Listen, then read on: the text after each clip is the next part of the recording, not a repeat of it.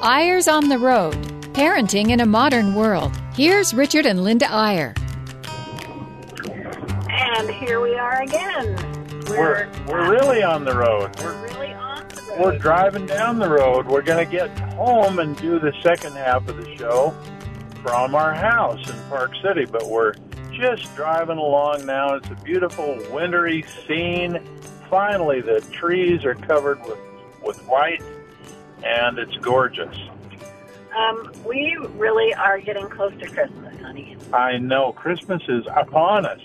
The funny thing is you anticipate Christmas, and you're excited about it, and then all of a sudden you get busy in early December, and before you know it, it's the middle of December, and you're still trying to do things and get ready and figure out what to buy. Poor Linda's been trying to shop for 27 grandkids. What are you up to now, honey?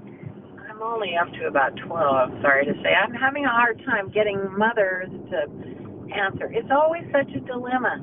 I mean, you don't want to give kids a bunch of stuff that they don't want, but to have them do a wish list on Amazon or something. We have one family that does such a good job of that. I know exactly what the kids want. There's a whole bunch of things that I can choose from because they've said that's what they would like. And then I just have a certain dollar amount, and then, you order it, you send it on Amazon. We have most of our kids living far, far away, so Amazon and online is absolutely crucial for us. Well, I got to pay tribute to you on this, Linda, because 27 grandkids living in really diverse places, and it's not enough for Linda to give them all the same thing. They each have to have what they really want. Are we playing the negative role here and are we adding to the entitlement mentality of our grandkids? Well, if you don't give them what you want, what they get is a bunch of junk they don't want. And then they just don't use it or they throw it away. You do want your grandkids to know that you love them and that you are a source of some kind of fun things once a year. Just birthdays and Christmas. Let's be honest. You want to spoil them. That's what you really want to do with your grandkids. No, I don't want to spoil them. I just want them to show them that I love them. I don't want to spoil them. But that's one dilemma. That's a grandparent's dilemma. But the parent's dilemma on Christmas, and the thing we really want to theme the show around today is, how do you get your children, little children, to feel the real joy of Christmas, which I think, Linda, we could divide into two parts. The joy of Christ's birth being number one, of course, and the joy of giving. We understand as parents the joy of giving, and sometimes, this is a funny way to say it, but I almost think we're selfish in the sense that we get so much joy out of giving to our kids, and they, on the other hand, get the joy of getting. And that is a certain kind of joy, and the Christmas list and the Santa list and what I want for Christmas and so on, songs about it and everything. But is there some way we could get our little children to feel the greater joy of actually giving and being the focus of attention, not in what they're getting, but in what they're giving away? Because that would make Christmas a wonderful holiday and a teaching holiday where children are learning the feelings of giving and the magnanimous feeling of making someone else happy rather than always being the focus of what they're getting and of parents trying to make them happy. Well, before we get into that too deeply, though, and we'll actually do that in the second half, but I do have to go back to the getting for a minute because it's been so interesting dealing with all these grandchildren with different personalities and so on. And then we had a dinner last week with friends in our neighborhood, and we don't see these friends all that often, but they have children who are demanding a lot for Christmas. Our grandchildren they know they're not getting something hugely expensive from us, but they'll get something from us. But it was so interesting to hear the responses. One little young mother said, my little 7-year-old just wants one of those hoverboards so bad. And so I just think I got to get one. I don't know if they're called, you know what I'm talking about, the new craze that are starting on fire and blowing people up and all that, you know. And they're kind of like Segways, but you just stand on them and they cost about $500. I know. I guess everywhere from $300 to $800 or something, you know. And I said, a 7-year-old, I don't know. She really wanted to know, should I give that? And she said, okay, well then what about this? There's these new, and probably many of our listeners have heard of this. I'd never heard of this kind of kangaroo thing where the kangaroo baby bonds to your smell and all that, and you have to hold this baby. And I said, well, how much are they? She said, $400. I said, oh my goodness, maybe I'm living in a different world, but I would definitely say no on that one. But it really is interesting. And then others, we have some grandchildren. I talk to the mothers and I say, well, they just don't know what they want. They just don't know. I mean, I had that absolutely going forever. And I knew what I wanted. I mean, even if it was just a little doll of Roberta, you know, when I was a little girl, I knew what I wanted months in advance. Maybe it's because we didn't have very much. Well, but Linda, let me get back to this dilemma that we're setting up, because everywhere we go and every parent we talk to, and here's the worst case scenario where parents are saying to us, "Hey, I'm just so afraid because my child's getting to the age where he's figuring out Santa Claus, and I just don't want him to, think that Jesus is the same as Santa Claus, and that he someday there's going to come an age when they don't believe in Jesus anymore, just like they maybe don't believe in Santa anymore. And we've got to somehow." Linda's slapping me because she wants to be sure there's no kids listening to the program, but I'm choosing my words carefully, honey. But how do we, as parents, sort of blend? I mean, is it a question? We want them to have Santa. We want them to have the joy of getting. We want them to have the joy of making a Christmas list. We want to have the joy of being on the nice list and not the naughty list. We want to have all those wonderful Christmas holiday traditions come into play. But deep in our hearts, we want there to be something more. We want them to understand that that's the surface part of Christmas, and the deeper part is Jesus and his birth.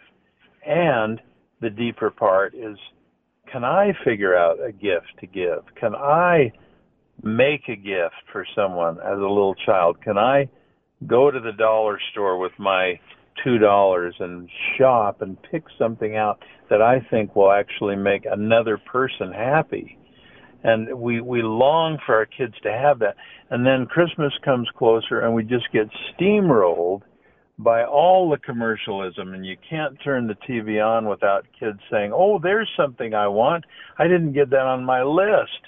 And you can't turn the radio on without hearing more of the commercialism, and you can't go shopping with children without them constantly seeing things they want and sitting on Santa's knee and telling him what they want, and on and on and on. And so the dilemma is, can we have our cake and eat it too? Can we have all those getting commercialism kind of Christmas traditions?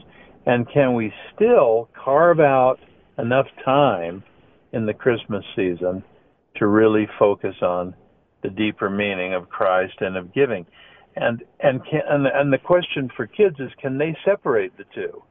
Can they sort of deal with both of them and not confuse the two with each other? Now, do you think I'm making too big a deal of that, Linda, or do you think that's a real issue? Well, no, I think it's important. Really important. But we make ourselves crazy by allowing our kids to ask for maybe more than they should have or need. And so I think starting with limiting, and maybe it's too late now because the lists are already made and everything's done, but maybe for next year, limiting what it is that they want, and so that you have more time. You have more time to concentrate on what they're going to give. But we see parents all around trying to fight this battle. I mean, they've got an Advent calendar where they're keeping track of Jesus. They're trying to read from the book of Luke and keep the kids involved. And then we see and sometimes we've done this. We see extreme measures where people just say, I am just so fed up with this, I'm not going to do it again. I'm not going to go through another Christmas of shopping and craziness and commercialism. And I'll never forget the year that you were really the one that was so fed up with that, Linda, but we both were. And you'll remember that we gathered the kids together. I think it was in the fall. It was sometime in the fall of the year because we were planning this, and we said, look, you guys have got to make a choice. We can have another normal Christmas just like we always do, or if you want, we can give up Christmas entirely, and we can spend the money we would have spent on Christmas to go to Bolivia, to a high mountain area called the Altiplano, and we can use our Christmas to help people in a little village dig a system where they can have water in their village for the first time instead of walking more than a mile to get their water out of a spring and a well that's far away. And it was totally unanimous. The kids are like, are you kidding? Let's go to Bolivia. That sounds like it. Oh, there was one dissent. We did have a 10-year-old. There was one dissenter. No, and I don't blame her. And I think this was the Christmas after. The reason we kind of decided to do this, because I was so hassled as a mother, and we were with some young mothers this morning that were just saying, how do I get through this? When this one child wanted Baby Alive, there was no Baby Alive anywhere. I couldn't find it anywhere, nowhere. There was not online and nothing.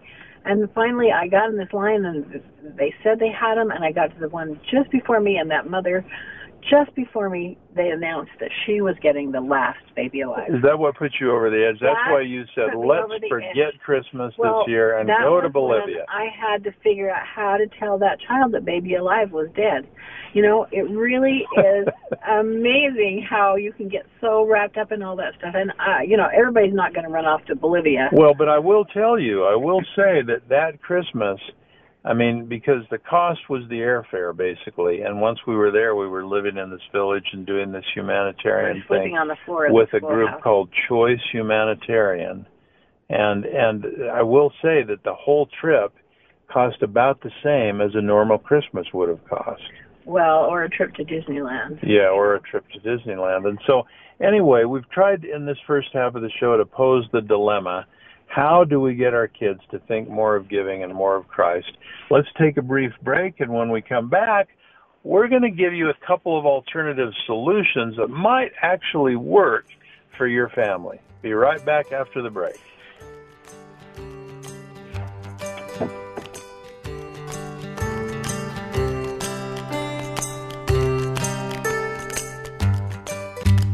Eyre's on the Road, Parenting in a Modern World. Here's Richard and Linda Eyre. Okay, we're back, and we've set up the dilemma. How do you do it as a parent? How do you get away from the commercialism just a little bit and get to this spirit of giving and of Christ? You know, we started with just simply just telling our children that they were going to earn the money to buy gifts for their siblings. And we gave them some ways to earn money and so on when our kids were just little. And then we took them to the dollar store, and they had so much fun picking out things for their siblings. Well, it was a joyful thing, but it kind of got messed up because they had spent so much time thinking about it, earning the money and everything, and then it kind of got lost in Christmas morning. I mean, Santa Claus stuff was there, and, you know, they hardly even noticed the stuff that they'd prepared for each other. So we decided, hey, this is the end of that. We are going to have the sibling exchange, gift exchange on Christmas Eve. We're going to do everything on Christmas Eve that is about giving, not getting. Well, in that thought, I mean, I want to go back and emphasize what you said, because it was partially successful at first because they were thinking about finding something that would make their brother or their sister happy or their parent, and it was so funny to watch them pick out a potato peeler or something at the dollar store for mom, and then when we'd receive it, we would try to make the biggest deal in the world. How did you know? Oh my goodness, I've been longing for a potato peeler, and here it is. And so they're getting the credit as the giver not the getter. But like you say, Linda, that doesn't compete very well with Santa Claus. And I think the real breakthrough for us, like you've just pointed out, honey, was that we just decided, hey, you can't win that battle. You can't coexist with the Santa stuff and the Jesus stuff and the giving stuff all on the same day of Christmas. And once we made that decision, you know what? Christmas Eve is going to have nothing to do with Santa, nothing to do with getting, nothing to do with the big presents that kids get. It's only going to be about two things: Christ and the Nativity and the story of Bethlehem, and we'll get into how we tried to make that a big deal, and the receiving of gifts from the children. The giving. Yeah, but I mean, we were not the givers. We were the receivers, and the other kids were the receivers, and all the focus was on the child who was giving. So we would have one child at a time in the spotlight. Okay, Sadie, now it's your turn. Now you give your gifts. And for the next several minutes, it was all about Sadie and what she'd found for one sibling and what she'd found for another one, and all the praise and all the complimenting and all the focus is on Sadie and how amazing it is that you made this gift or you chose this gift for your sister, and nothing about the getting, just the giving. Now, it was a little easier for us, I should say. I don't know, it was easier or harder with 9 kids because it's kind of pandemonium. No matter what way you look at it. But if you just have 2 children or 1 or, just a smaller family, you think, well, that doesn't take up a whole Christmas Eve, and that's true too. So we did have, and as our family left, obviously our numbers dwindled down, and it got a lot more manageable with fewer kids when other kids were gone and weren't able to come home for Christmas.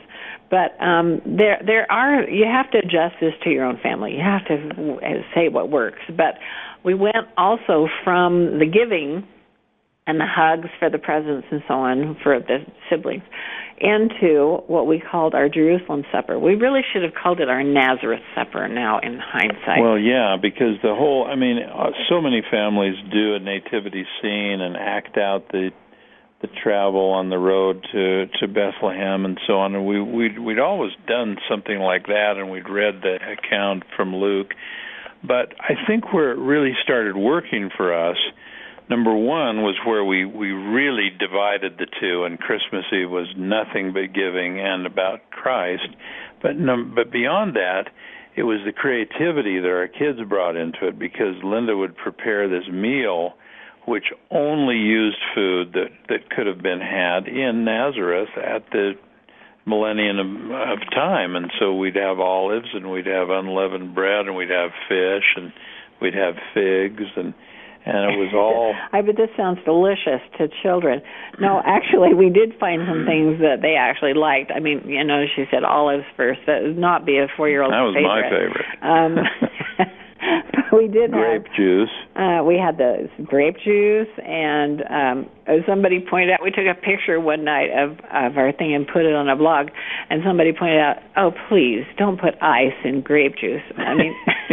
They did not have ice. But I think, Linda, that the thing that really made it work was the kids' imaginations, because we had a couple of our older kids at the time who were just young teenagers who were determined that this was going to be realistic. So, number one, no lights, no electricity. We've got candles. We've got, authentic food. We're sitting around this table. And we are Mary's extended family, and we're sitting there as Joseph and Mary are preparing to leave to make the 69-mile trek on a donkey all the way to Bethlehem. And so each child would choose which character they were. Well, I'm Mary's younger brother. Well, I'm a cousin. My name is Jacob, and well, I'm an uncle or whatever, and we're all getting together, and we're sitting there with Joseph and Mary, who 2 of the kids get to play, and we're talking about this arduous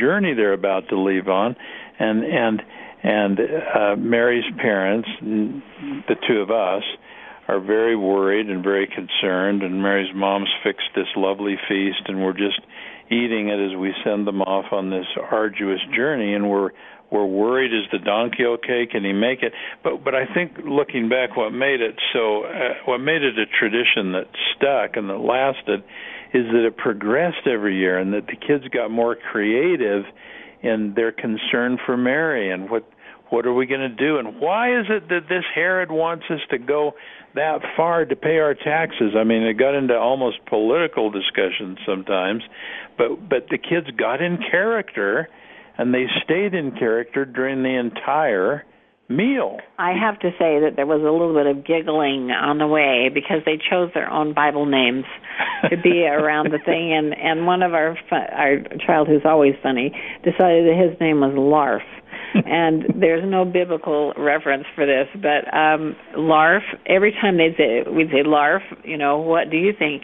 Everybody would just crack up. So, and that's all right. You can add a little humor to it, but it's the memory of the whole thing is just so Well, the older ones would say, stay in character, and so the kids themselves are sort of pressing their own mentality to think of good questions or how it might have been to actually be there, and so you're really sort of getting this vicarious experience of how hard it was and how, gee, will you be able to find a place to stay, Mary? And what if the inns are all full, and what will you do? And is it going to be cold? And just on and on. So you're really sort of setting a stage of what happened that night. And then after the Jerusalem supper or the Nazareth supper, then we would have our nativity, and it would really be meaningful to the kids because now they'd been anticipating this journey, and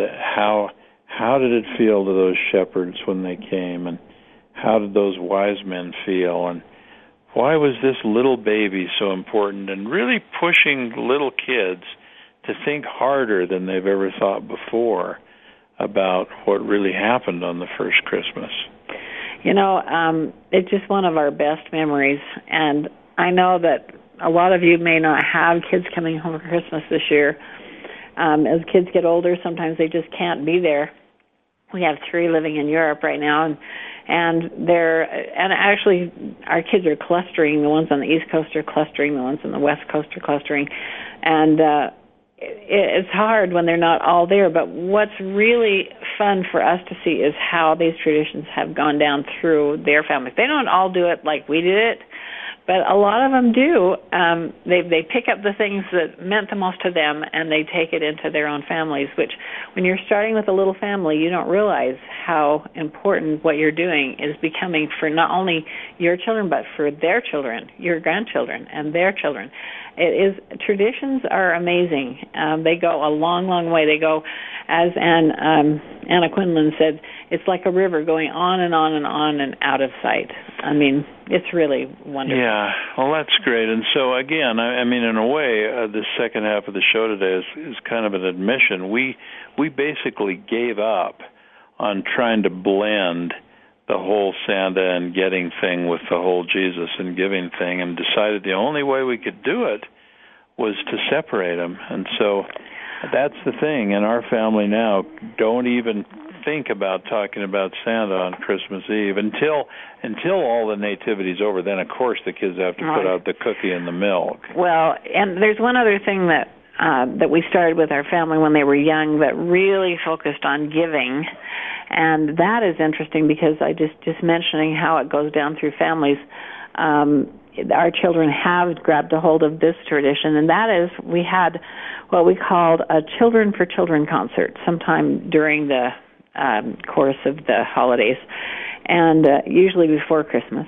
But we chose a worthy cause of, usually it was a village in a third world country who we were actually personally in touch with through an organization or through somebody that had been there, and we decided that it would be good for our kids to give a concert of, starting with just Twinkle, Twinkle, Little Star on the violin and going up through really, sophisticated music for the older kids, or poetry or art or a little dance or whatever they wanted to do. Well, but the point is that we invited all the neighbor kids to to come and to be part of this Children for Children concert. And then we encourage the parents to come and pay as the paid audience to come in and you know, pay through the nose. Actually, we asked them to make a generous donation to this big jar, and that was their price of admission. But all that money, which now the kids perceive to be money they had raised by using their talents,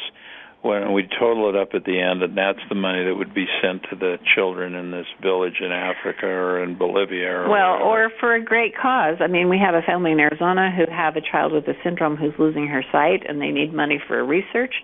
So they do a Children for Children concert for blindness, families fighting blindness.